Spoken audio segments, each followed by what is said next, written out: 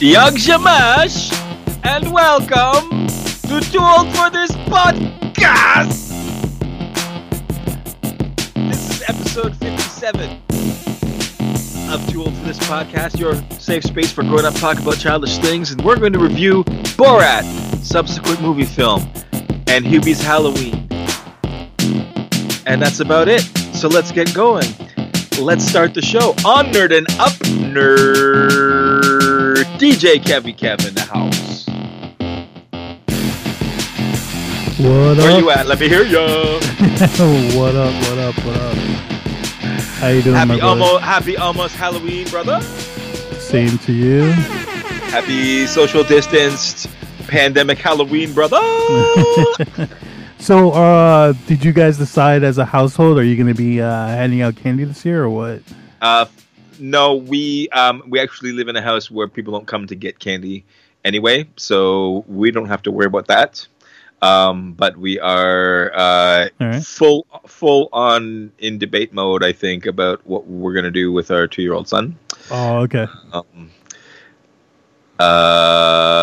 And I think not much. Maybe just give him like a candy basket or something like that. I'm sure. Yeah.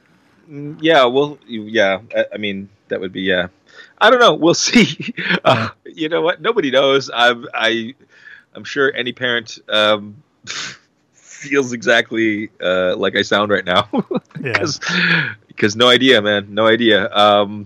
What we're gonna do. Yeah, this is new territory, and we've been in it so long. You know what? I was just thinking today about like when did we first start podcasting in the pandemic, and it was like we did a OT roundtable episode during the pandemic. Yep, we did. And that was like so long ago. Yeah, we did that one over Skype. Well, I was thinking when Mandalorian is said and done, we can do another one and talk about Mandalorian season 2. I think that would be ideal. For sure. Yeah.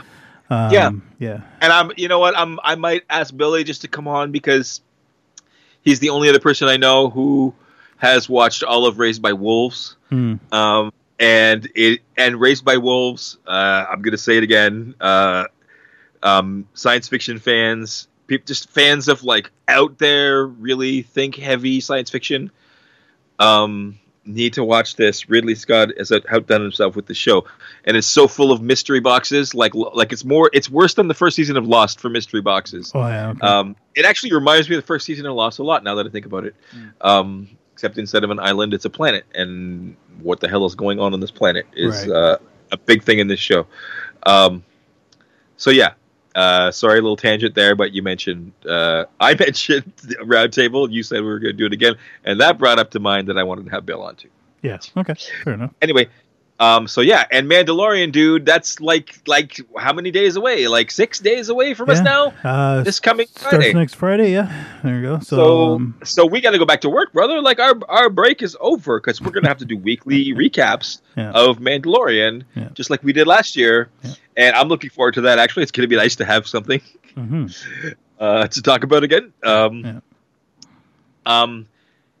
We talked about. I think we talked about last episode about how my hype level is not what it was last year for Mandalorian. Yeah. But I mean, how could it be? Like last year, Rise of Skywalker came out the same week as Mandalorian. It was like the most hype level Star Wars year of life, and I don't think that hype level will ever be matched, honestly. The final episode of Mandalorian came out the same week as Rise.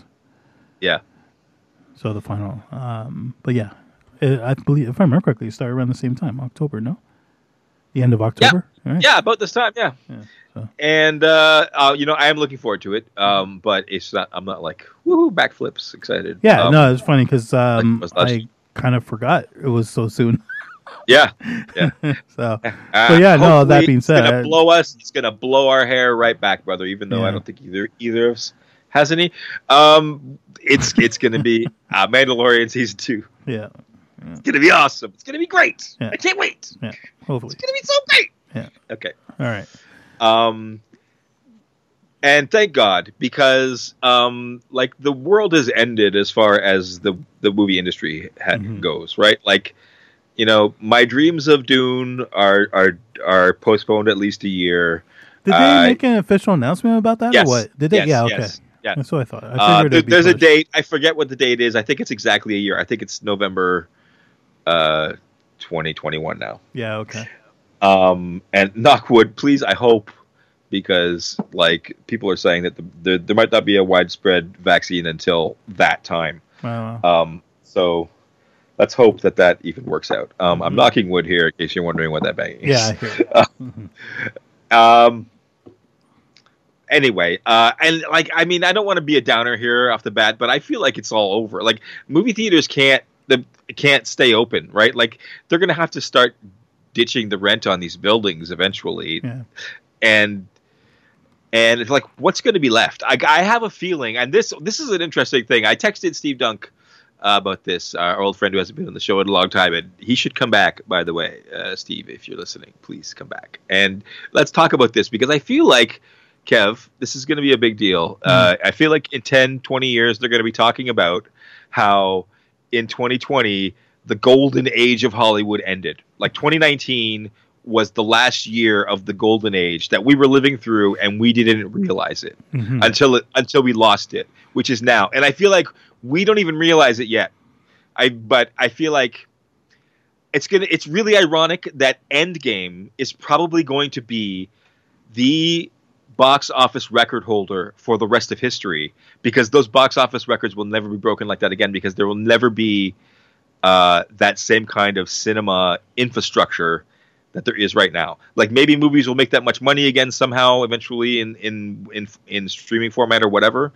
I don't know how, but I think this is my prediction. Call me in 30, 40 years. All right. Because this is a long-term prediction.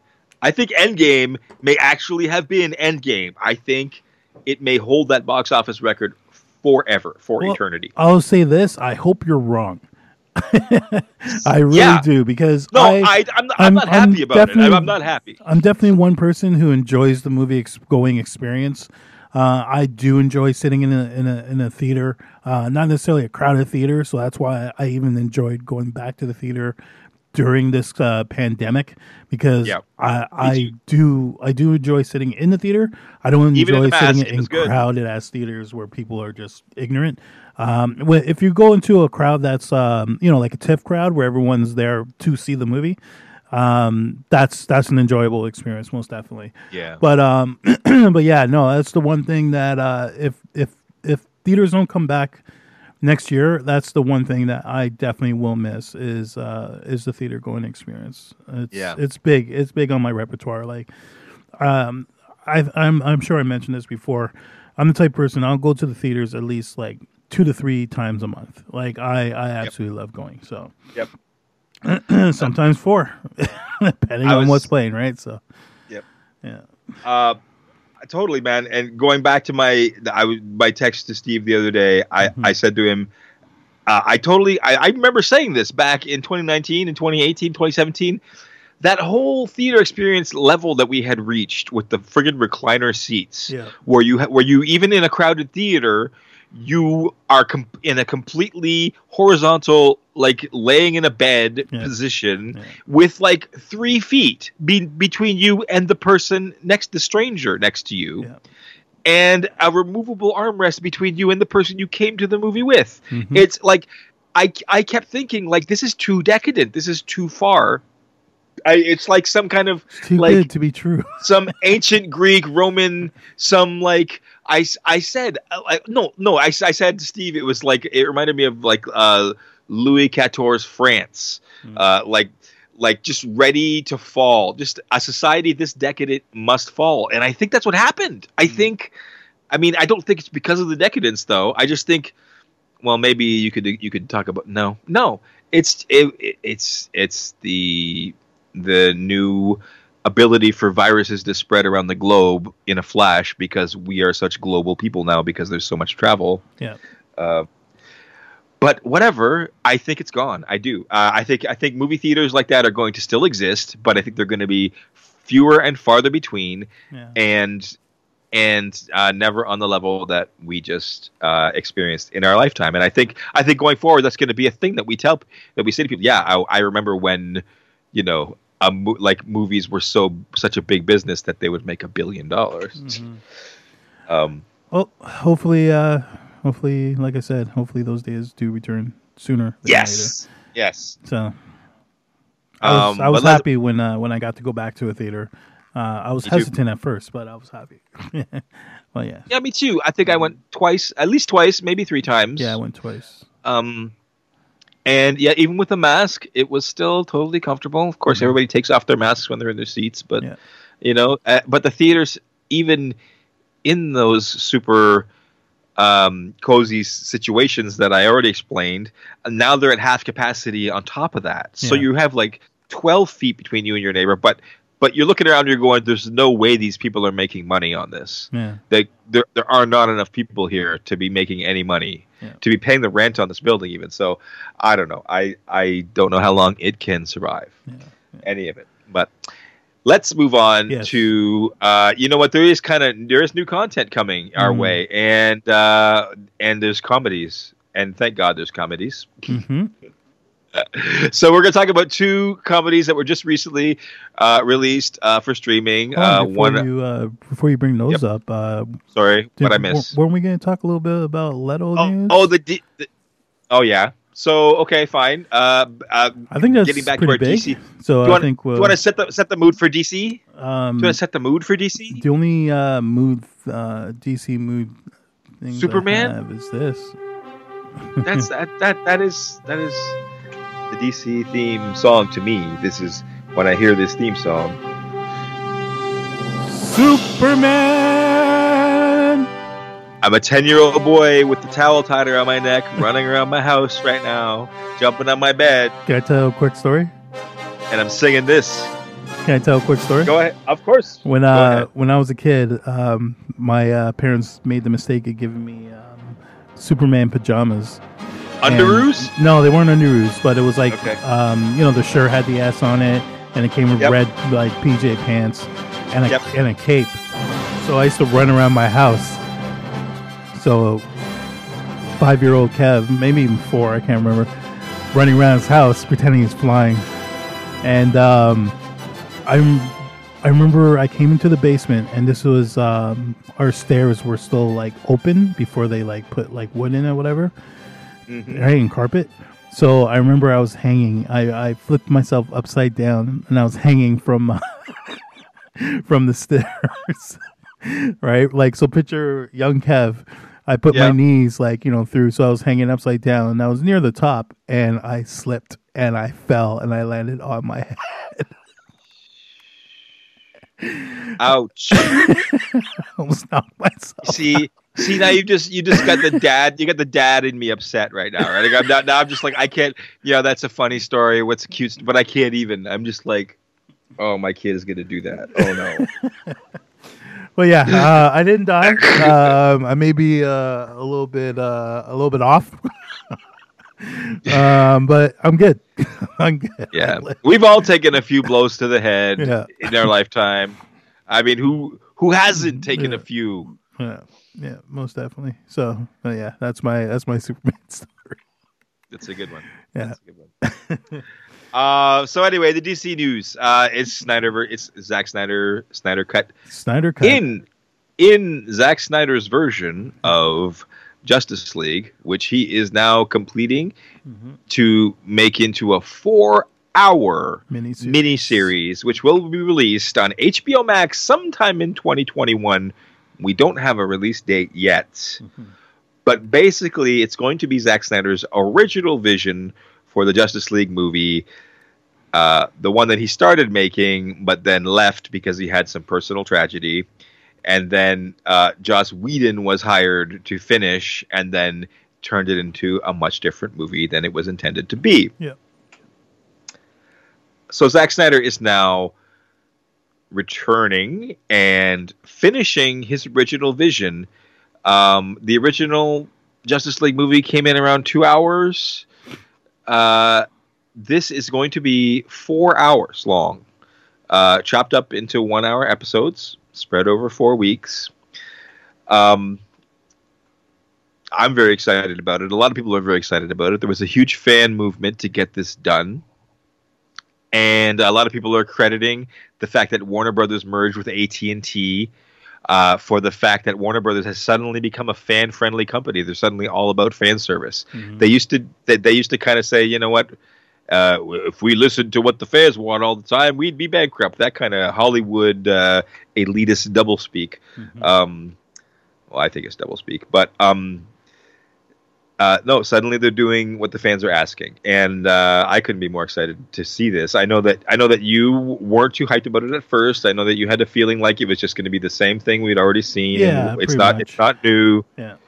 But I think that Zack Snyder has heard people like you, and Zack Snyder is giving us at least two hours worth of brand new. It makes me wonder though, because now Jared Leto's Joker is going to be in it. It's confirmed. And that's brand new. Yeah, right? which makes me wonder, like, it's supposed to be his original vision, but if it was his original vision, why wasn't Oh, I can explain that.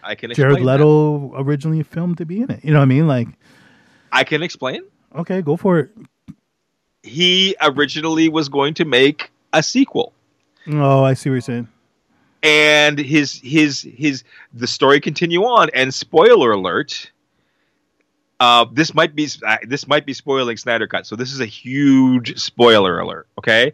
But in the original script, pardon? Possible spoiler alert, because you'll know because you haven't seen the film.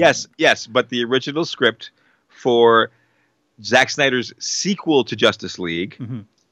Batman dies in a very similar sacrifice that Superman makes at the end of Batman versus Superman. Mm-hmm. And it involves the Joker storyline. It involves the storyline that was set up in Batman versus Superman, where you see the Robin costume and the "you failed your family" spray painted on it or whatever it was. Mm. So yes, Jared Leto's Joker was originally supposed to be in the sequel to Zack Snyder's Justice League. So people are saying now all this extra stuff that we're seeing him put into this is stuff that he eventually wanted to do in the sequel, and he's just trying to do, like, stick it in there just to get the story beats in somehow. Mm-hmm. And it is heavily, heavily rumored that they are working on a plan. We're going to see how the Snyder Cut goes first. How many people sign up for HBO Max to watch it, right? Mm-hmm. If it makes its money back, if it's a success, a success.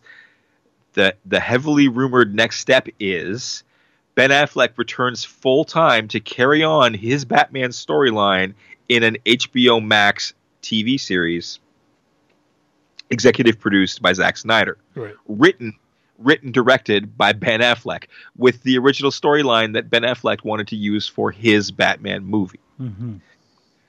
So again, like anything the fans ever thought they were going to get and didn't get is like being tossed up as an offering in the pipeline right now. Now we're talking about maybe we're going to get all of Ben Affleck's Batman stuff on HBO. That would be huge, but that's not confirmed. What is confirmed is that Jared Leto's Joker is going to be in the Snyder Cut. And also this Deathstroke character, who we saw a cameo of at the very end of, I think it was Batman versus Superman. Yeah, not Justice League. I can't remember now. Where Lex Luthor is sitting on his boat and Deathstroke comes up and has a meeting with him. Yeah. So that Deathstroke character, that storyline is going to be included in this as well. And that's another Batman villain. So that's another way that, I'm sorry, I think Ben Affleck's going to die in the Snyder Cut. And then his storyline will carry on either as a prequel storyline in his own TV series or somehow through the multiverse, bringing him back to life via the Flashpoint movie, the Flashpoint movie will establish everything as canon. It will establish Michael Keaton's Batman as canon. It will establish Ben Affleck's character as handing over the torch to Robert Pattinson's character. Somehow, Robert Pattinson's character will not be in it, but Ben Affleck will officially be retired from the film movieverse in the Snyder Cut. This is all rumors. The only thing confirmed is the Jared Leto thing. Mm-hmm. Everything else I'm saying is rumors, but I'm saying they're very likely to be true rumors. They're rumors that I've heard consistently for a long time now. All right. Well, time will tell, right?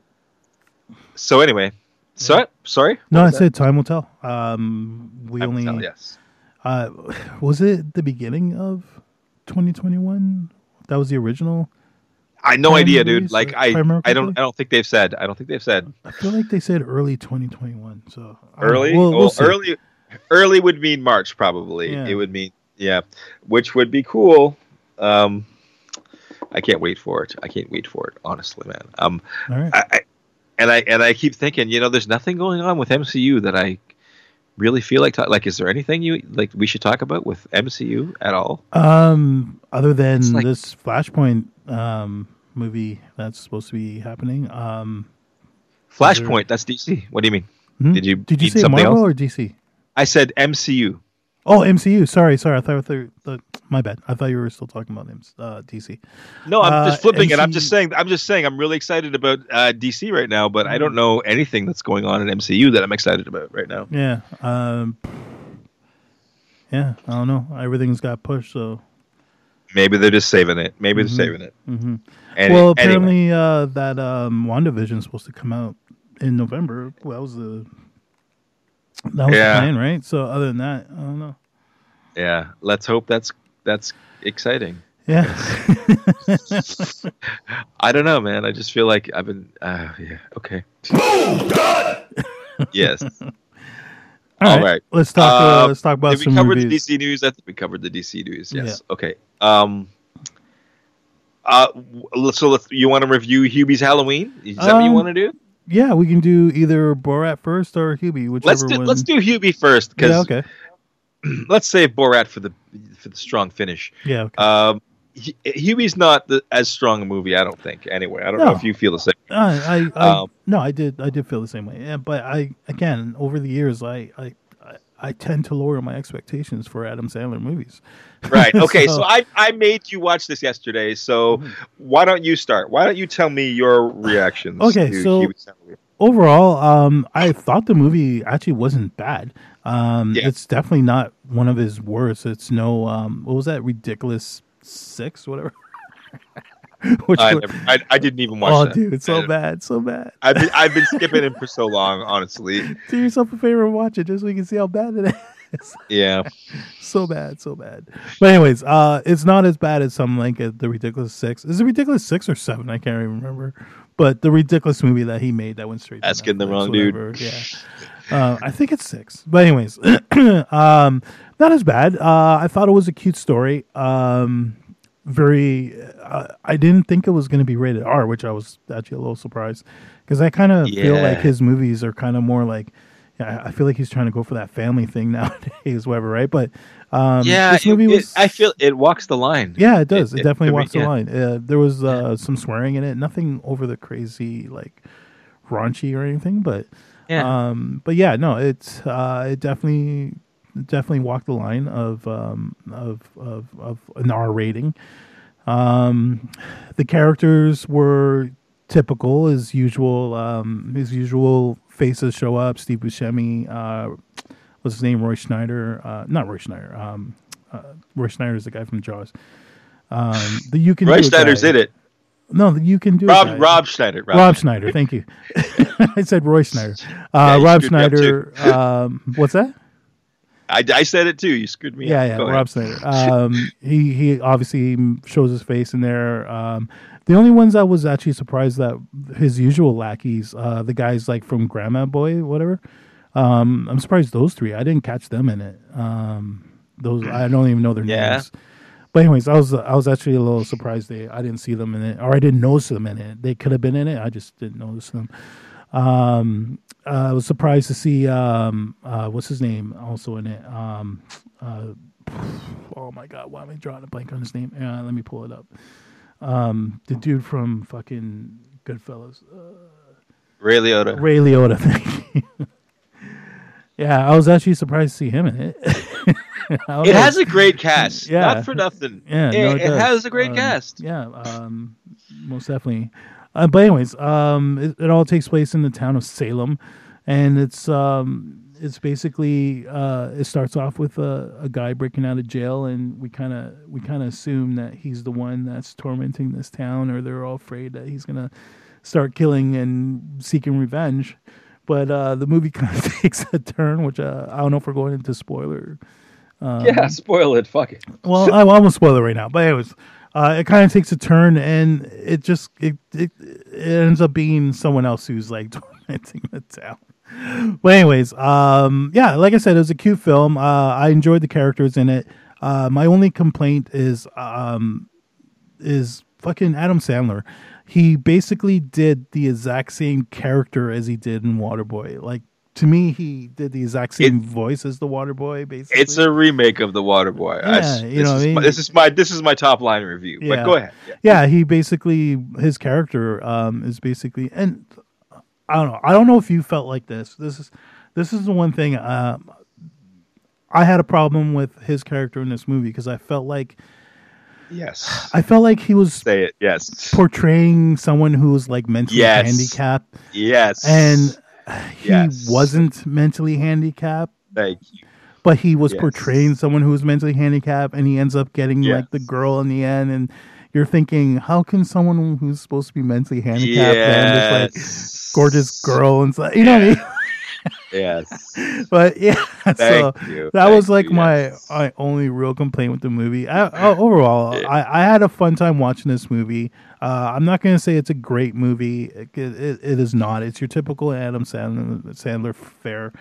But I did have fun watching it. Whether or not I sit down and watch it again, it was easy to watch. I'll say that. It was a popcorn movie. It was easy to watch. There was some funny jokes in it. I thought Shaquille O'Neal in it was fucking great. That was the one part of the movie that I actually laughed out loud. Him and his wife. Like, I'll just leave it at that. Like, I thought that was a great. It's amazing. I think it's the worst part of the movie. Oh, I laughed because they tease this character throughout the film, and then when you find out it's Shaquille O'Neal, you're like, what? It's a big what the fuck moment.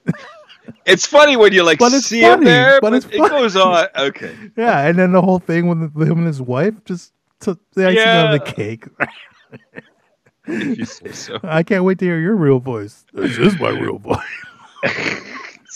Now you spoiled it. You said you weren't gonna. Did I though? I didn't say who said that.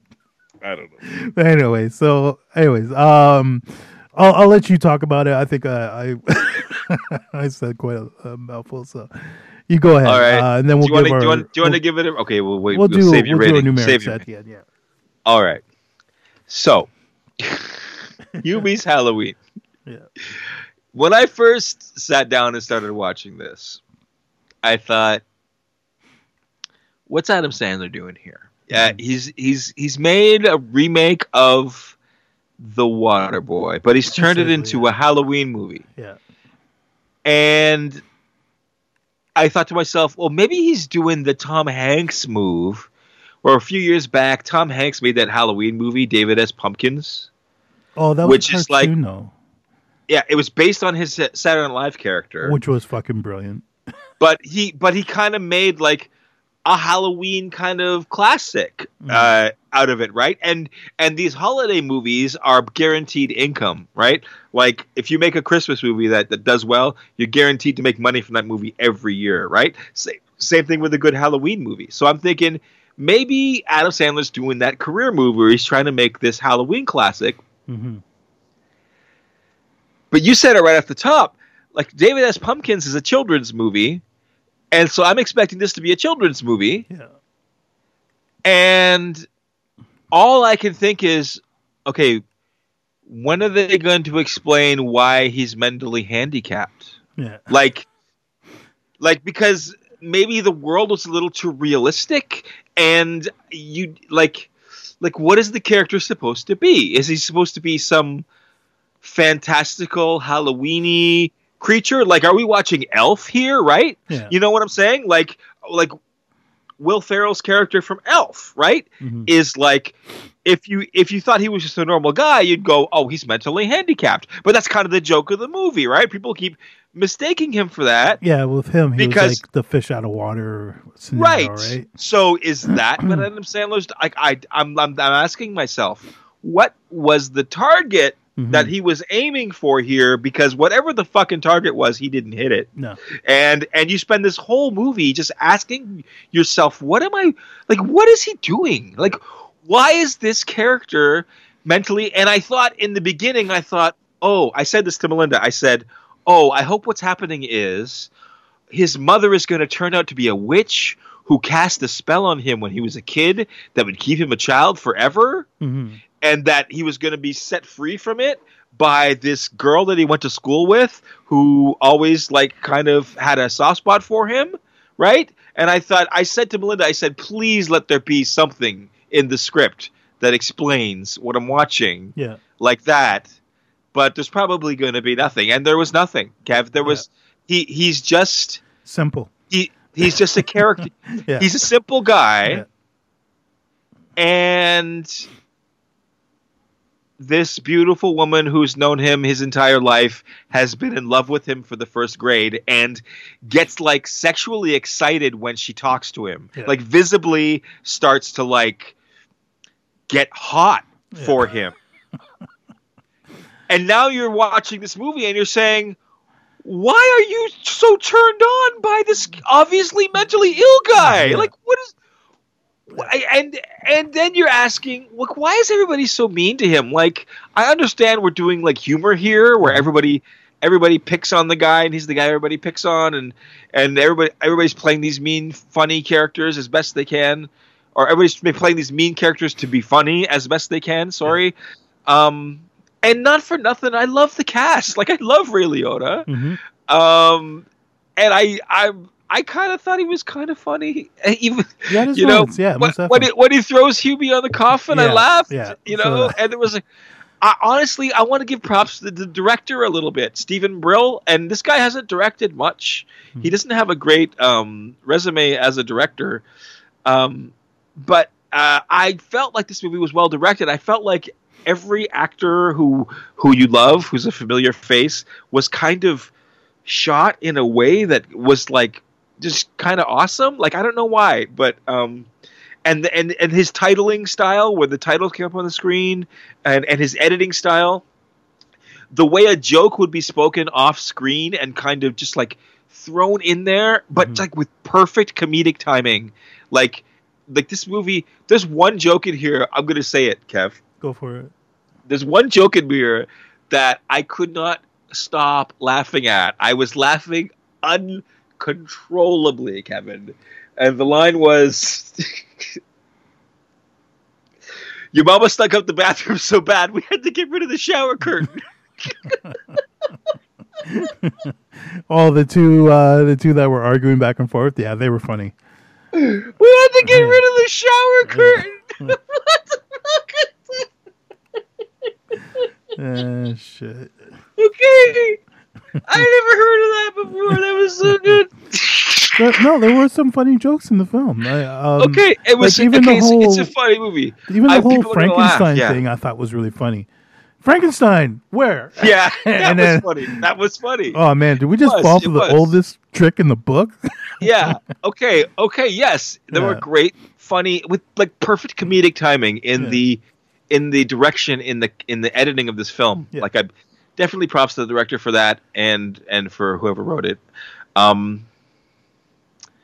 But yeah, if you're following the story, if you're paying attention Adam too Sandler closely, was the writer on it. It's like it's hard to like, I don't know. Anyway, so it's ridiculous.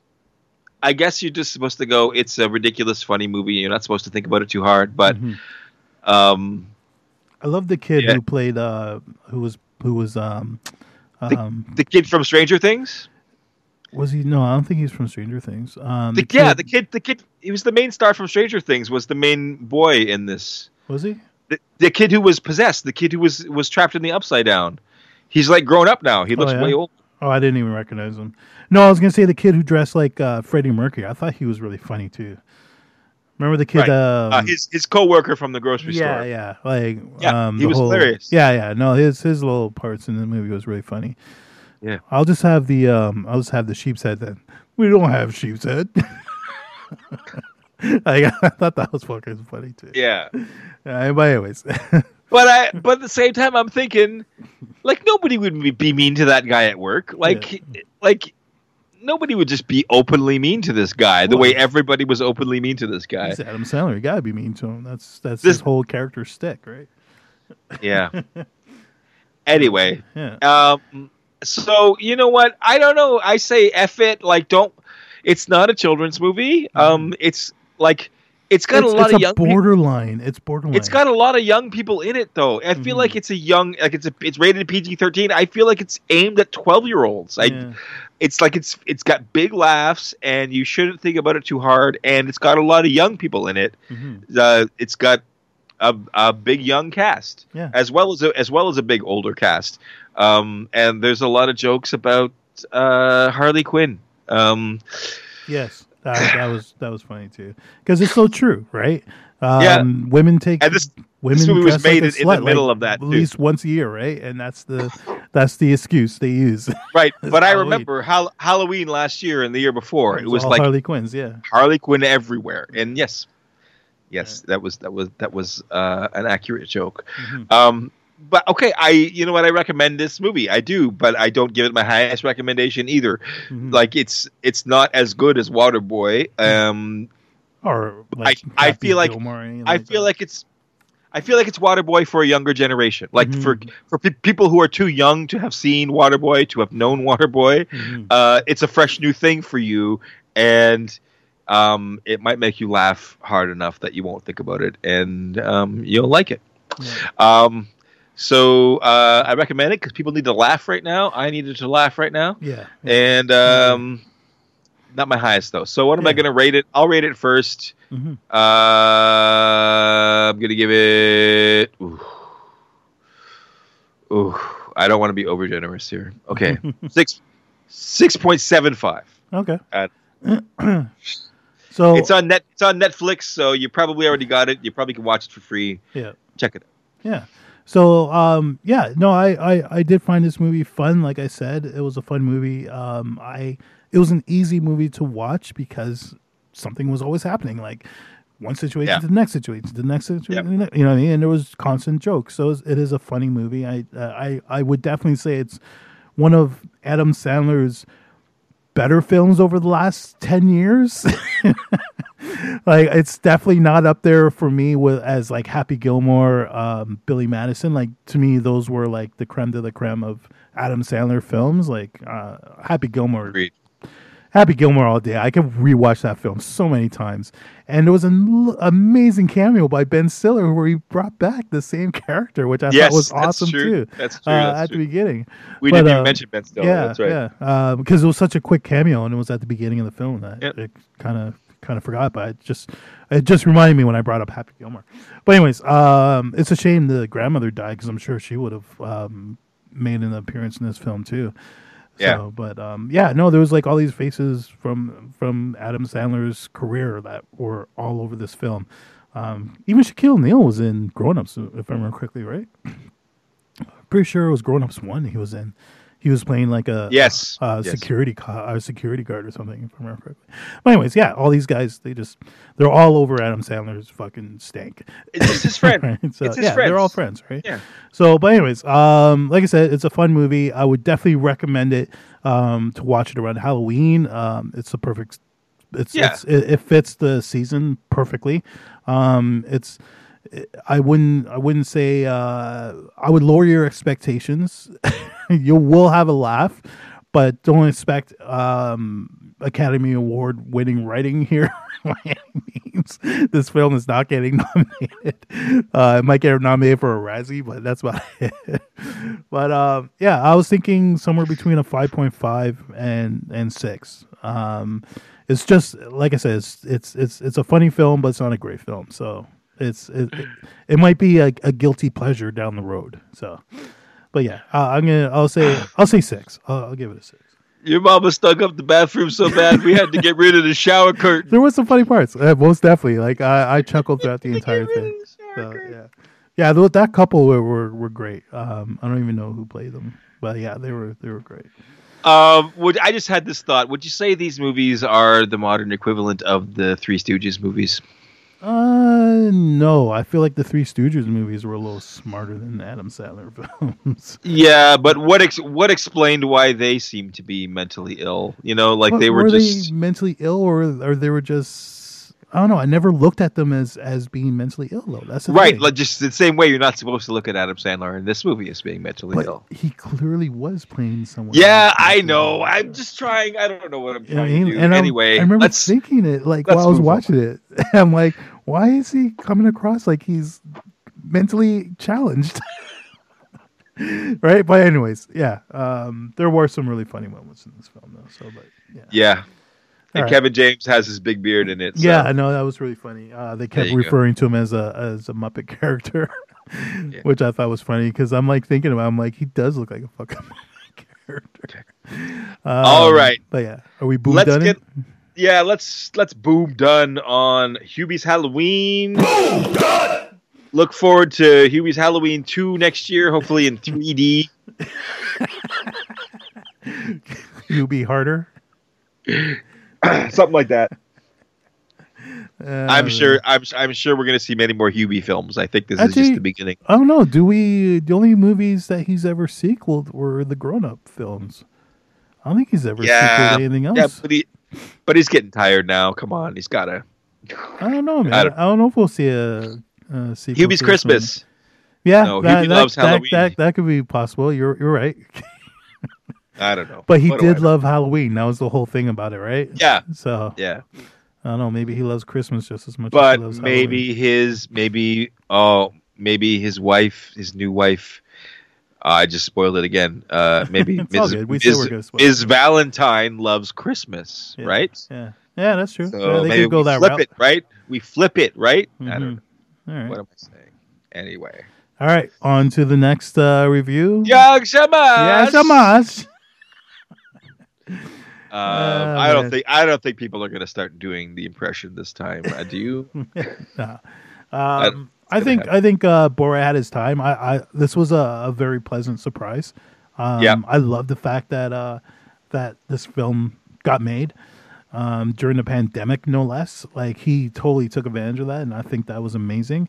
I remember seeing in the summer there was like footage of him crashing that rally, singing a song, and I'm like, oh my god, like is he actually putting out another film? All right, like is this him like doing another film? And I was just like, I didn't get my hopes up, but sure enough, it was, and it was a Borat film, and I think that's amazing. Yep. So, but anyways, hit off.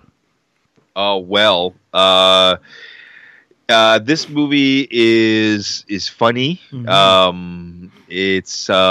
But it's also kind of pulls at your heartstrings. Yep. It's extremely political. The topic of it is today's politics. Yep. So your opinion of it is going to depend, unfortunately, like everything else today, on which side of today's politics you land on. Yep. Is it as funny as the first Borat? I'm not sure, to be honest. I wasn't a huge fan of the first Borat. Oh, no?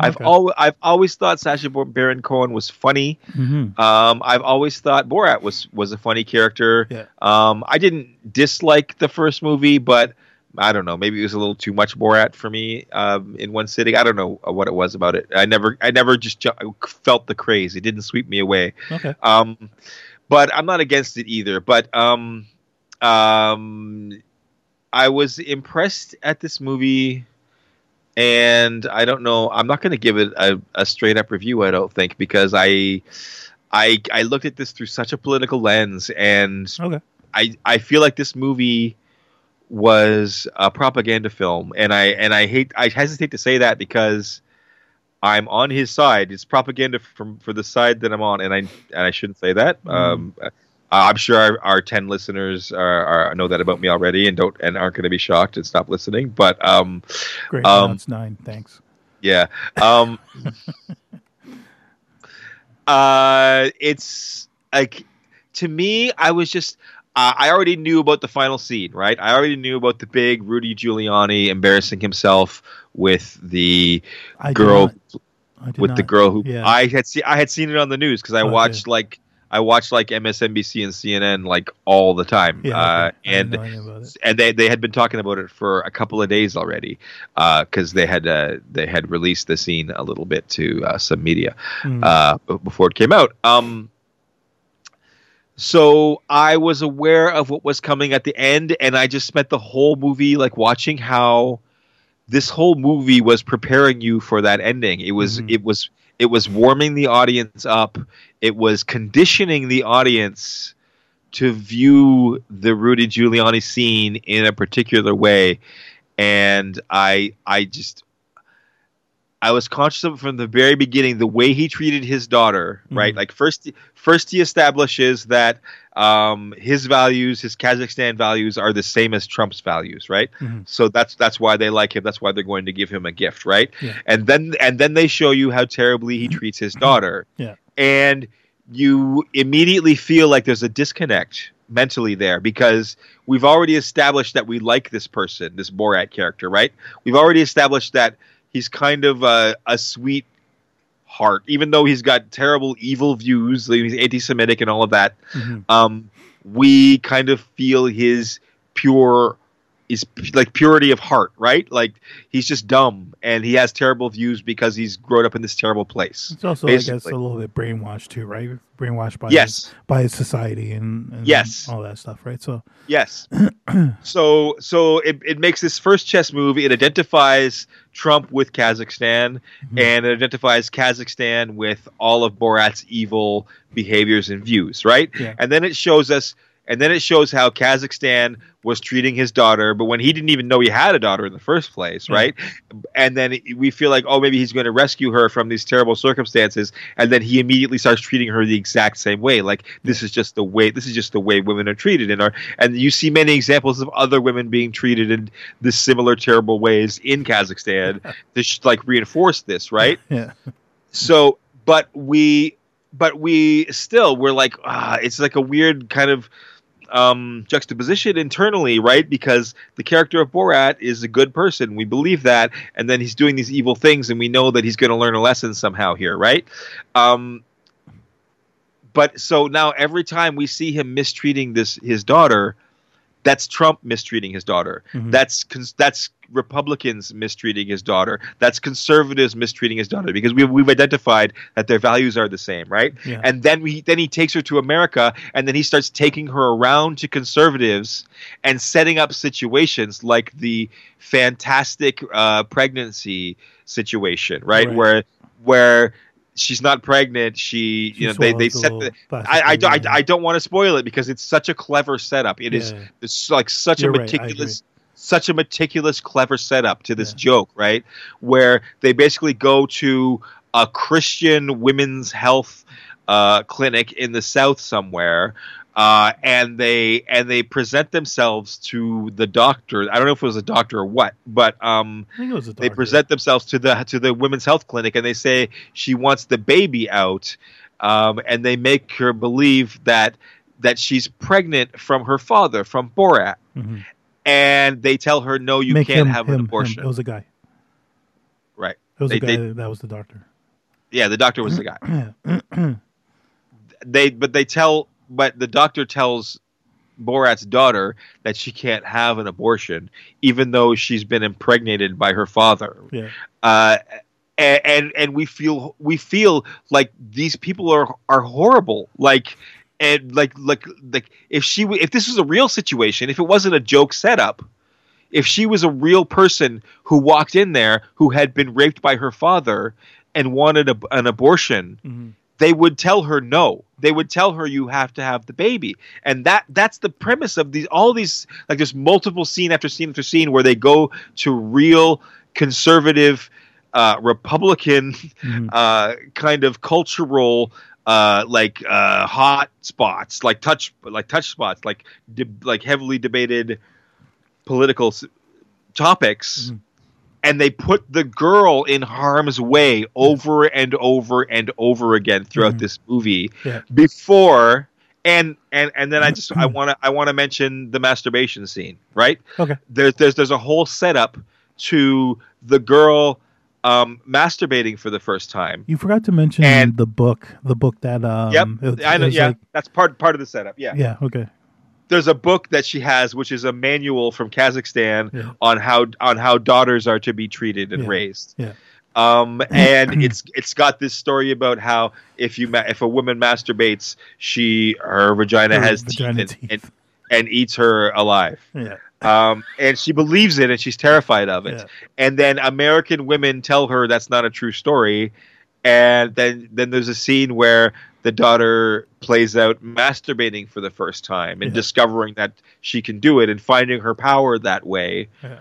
And the scene is shot in such a specific way where she takes her arm and she raises it up with her hand straight down and flat in front of her, and then she slides it down towards her crotch in the exact same way that Rudy Giuliani does to adjust his shirt in the scene in the end of the movie. I didn't catch that. Because you didn't know about the scene, and I did. No, but I watched it twice, and I didn't catch it the second time. Right. Okay.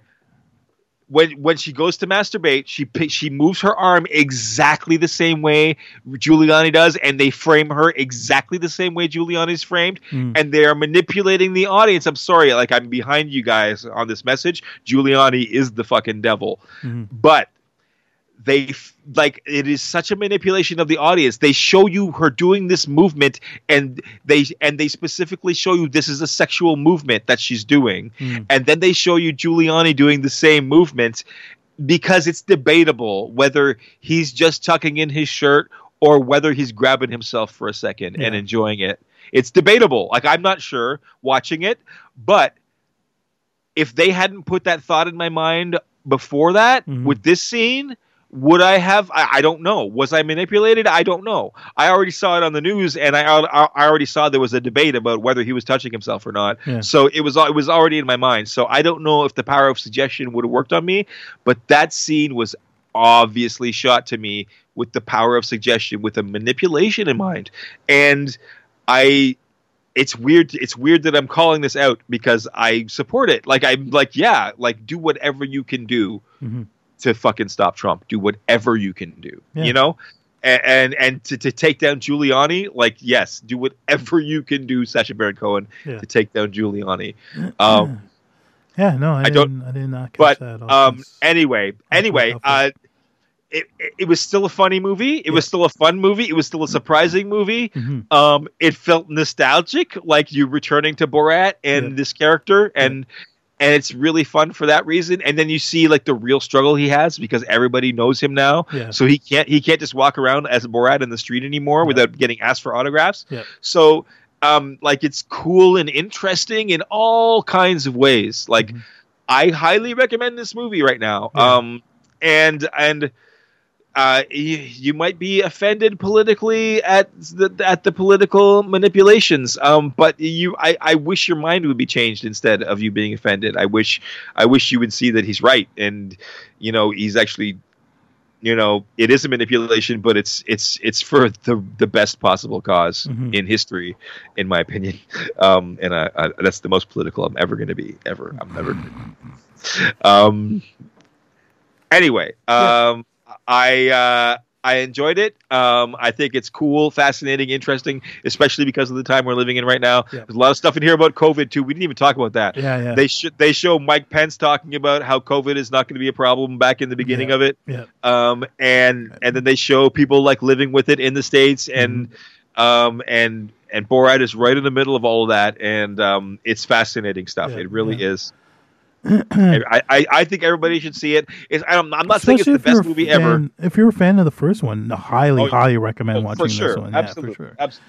So, and his daughter is it's an interesting thing, right? Because he's basically got a second character that he plays off of through the whole thing. Well, he had that in the first one too, right?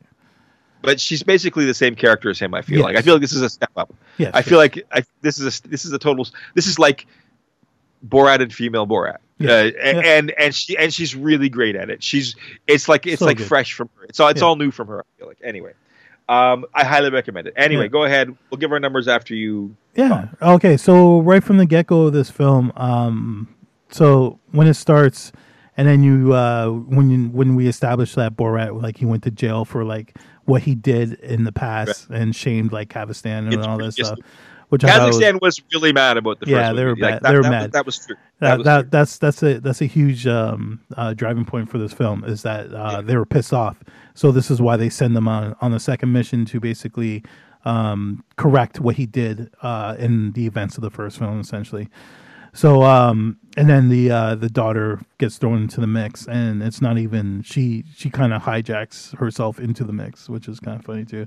But I love how like at the beginning they kind of set up the same way, like he's leaving Kazakhstan, and instead of people cheering him, they're like, "Fuck you." Like, leave, get out of here. Yeah.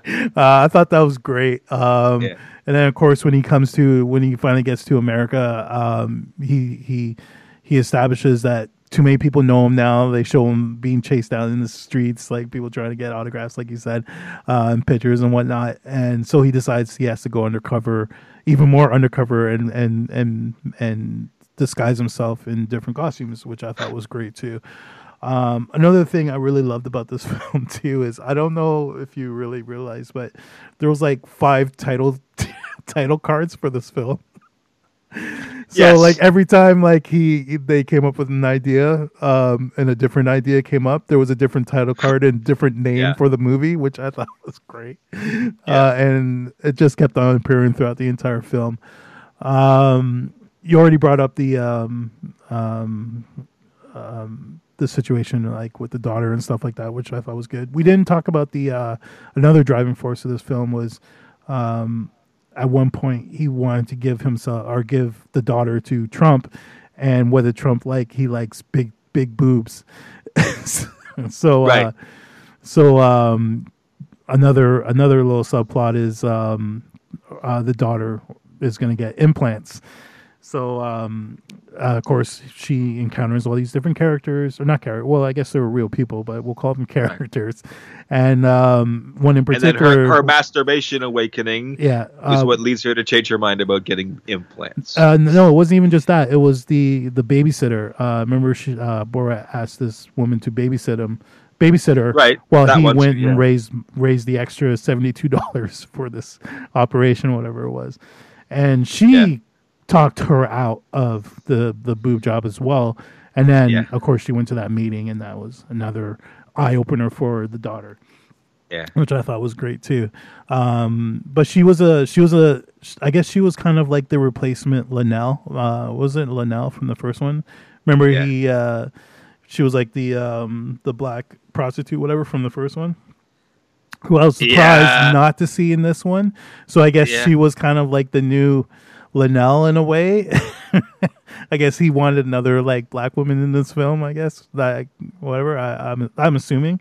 So that's why they got her to be in this film, which I thought was pretty good too. But anyways, and the big reveal at the end, which I won't spoil, I thought was brilliant. I love the setup. No, you didn't. The big reveal of him going, the reason why Kazakhstan sent him to the U.S. You didn't spoil that. Right. The punchline. Yeah. So essentially, they do a Usual Suspects thing where he drops like the glass and all that stuff, which I thought was great. But yeah, all the pieces come together on why Kazakhstan shipped Borat specifically, like his complete setup, to the U.S. During this pandemic, essentially. So I thought the movie was fun. I laughed. There was one part in particular that I laughed really out loud, which we didn't talk about. That was when I won't spoil what happens, but when he goes to that I don't even know what to call it. It was like a group of like prestigious, like wealthy people, and he was debutante ball. Yeah, and he was like to give, I guess, basically find his daughter a suitable match. It was a very funny scene. And I felt like those people were giving their real reaction to that scene. Yes, most definitely. And obviously, there's a clear setup while they're there, but the payoff, I was fucking howling. I was laughing. Okay, there was. I won't spoil. Let's definitely not spoil that. It's too good. There was one joke in there leading up to it that just busted me up. Where Borat pulls one of the rich white dudes aside and says, my daughter, how much do you think she's worth? And he fucking says, I think about 500. Yeah.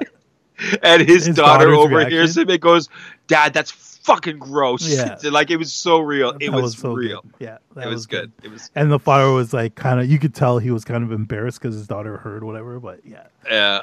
It was really funny. But again, like that was part of the long string of Borat putting his daughter in these situations, American conservative situations, and seeing how like young women are treated, right? Yeah. Here's an old white man saying he would pay $500 to fuck his daughter. Yeah.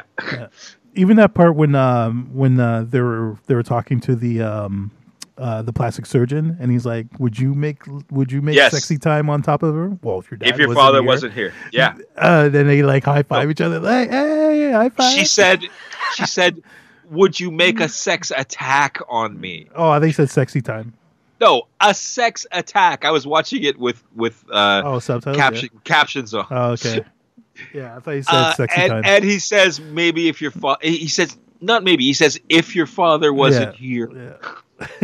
Anyway, so but yeah, no, like I said, I enjoyed this film. I watched it twice. I felt like I needed to watch it again just for this review, and it's a fun time and highly recommend it if you're a fan of Sacha Baron Cohen, who I am a huge fan of. Ever since the Ali G show, my friend introduced me. I want an Ali G movie, brother. There is one. Ali G. There is one. I want a new. It's scripted, obviously, right? Yeah. Yeah, they should bring that character. I love that character. But yeah, my friend introduced me to Ali G. He was living in England back. This was like, I guess 20 plus years ago, and he introduced me to Ali G, and I fell in love with that character right away. So when I got back to Canada, I tried to find as much as I could about this Ali G guy, and I bought a bootleg of his show on a VHS that I found at like Suspect Video or something like that. You know what I mean? Like back in the day. I don't remember who turned me on to it first. It might have been you. Possibly. It might have been Greg. It might have been Greg anyway who threw you. Possibly. Yeah. So yeah, no, I absolutely fell in love with that whole character and just Sacha Baron Cohen in general. I think he's brilliant. I think he's great in everything he does. I agree. Well, not everything. He was in that fucking Les Mis movie, and also that's right. But what was that Barber movie with Johnny Depp, whatever it was called? He was the best part in it, anyways. But it was still a bad movie. The one where it was like a musical. I know it. I'm blanking. I can't remember. Demon Barber. Something like that. The Demon Barber of Seville. Something. I don't know. I can't remember. But anyway, it's not important. Alexander Hamilton did a parody of it. The cast of Hamilton did a parody of it, really? And I'm trying to remember how the song went, so I remember the name. Yeah, I don't remember. But anyways, in his own stuff, I absolutely love him. So I think he's great. He was even good in Talladega Nights too. I forgot about that. Talladega Nights was hilarious. Yeah, no, he was great in that film too. But anyways, are we going to give numeric scores then? Sure, go ahead. I'm sitting at like a 7.58 for this one. I really enjoyed it. I absolutely loved the original film. I'm surprised you didn't get into it. To this day, I still think the funniest one he did was maybe too many dicks for me. I don't know. Dicks turn me off. I know that's immature. There was one dick in this film, but we won't spoil that. Yeah, it bugged me too. Yeah. Then I guess you really hated his other movie where he played the gay reporter. Yeah. Oh, dude! When I saw that film, Still funny.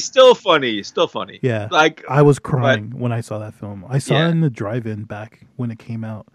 And I remember as the movie progressed, the cars just slowly started leaving. And I remember I was like one of like maybe 10 cars left in that drive-in by the end of it. But I was laughing throughout the entire fucking film. I thought it was hilarious. And for life of me, I can't remember the name of it right now. But anyways, so yeah, 7.5 to an 8. Yeah. I'm right there with you. I'll say it again. I highly recommend this to anybody who's a Borat fan. Definitely a Borat fan. But if you're interested in today's politics, you're going to be interested in what's going on here for sure. Yeah, like I'm not really even big into politics, but and I still enjoyed the film. Actually, the whole Giuliani scene at the end.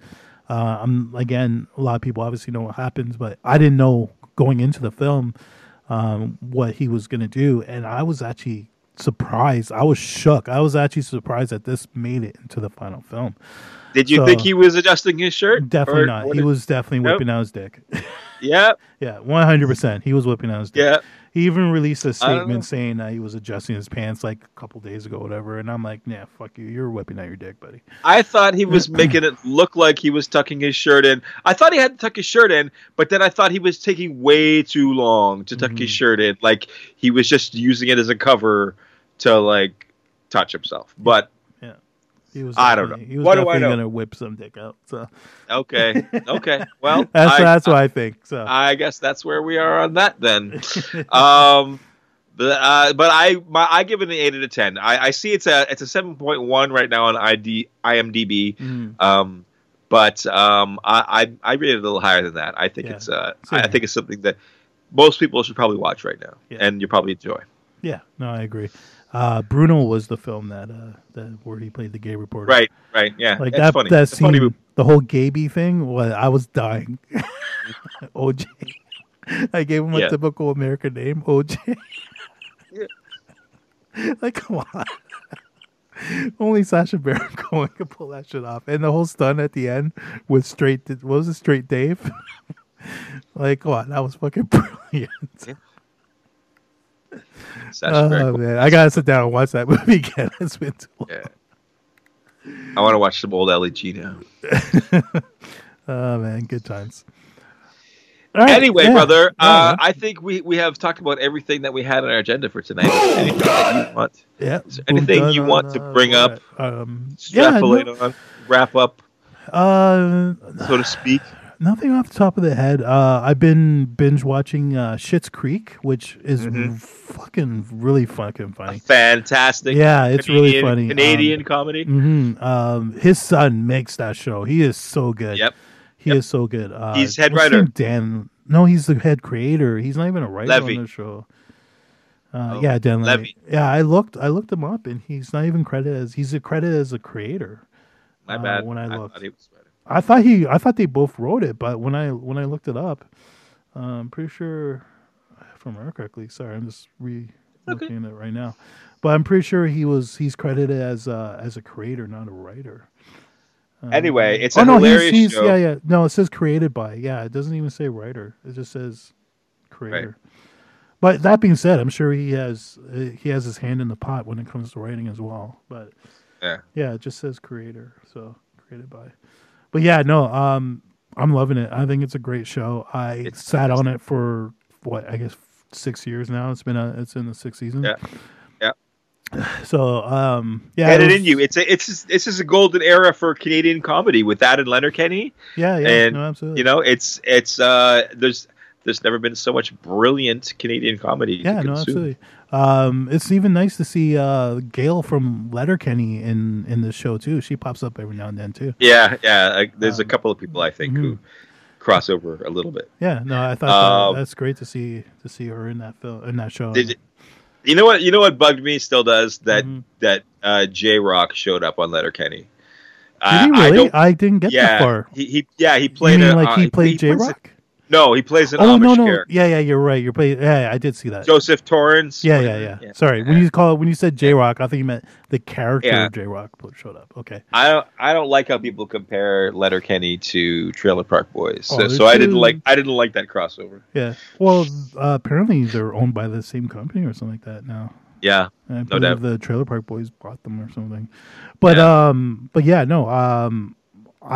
find I actually do make the comparison because they do have similar characters, but the characters are so different you can't compare the two. If that makes sense. I find Letterkenny to be it's definitely a funnier show. It's smarter. It's a better show. Yeah, it's a smarter show. That's for sure. Yeah. But yeah, that being said, I still enjoy some Trailer Park Boys. Sure. I think I have affection for it. Yeah, for sure. So yeah. But yeah, other than that, Schitt's Creek. Yeah,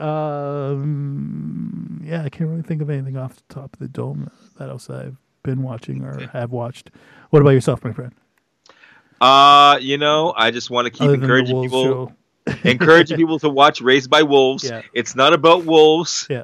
It's a science fiction show made by Ridley Scott, set in the same universe as Blade Runner and Aliens.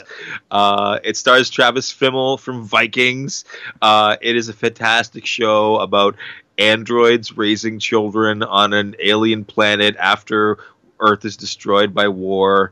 It's about religion. It's about parenthood. It's about motherhood. It's about everything. It's a big show full of big ideas, and I love it, and I want everybody to watch it.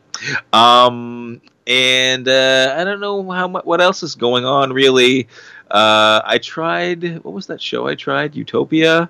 Okay. I lost interest in it really fast. Okay. I found it to be, fun, I guess, but nothing that really hooked me in. Right. So I guess I don't really have much else to talk about this week, Kev. I think I'm good. It's always a pleasure, and I'm looking forward to episode 58, where we will be reviewing episode 1 of season 2 of The Mandalorian, just 1 week away.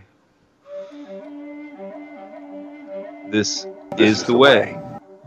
I have spoken. That's the end?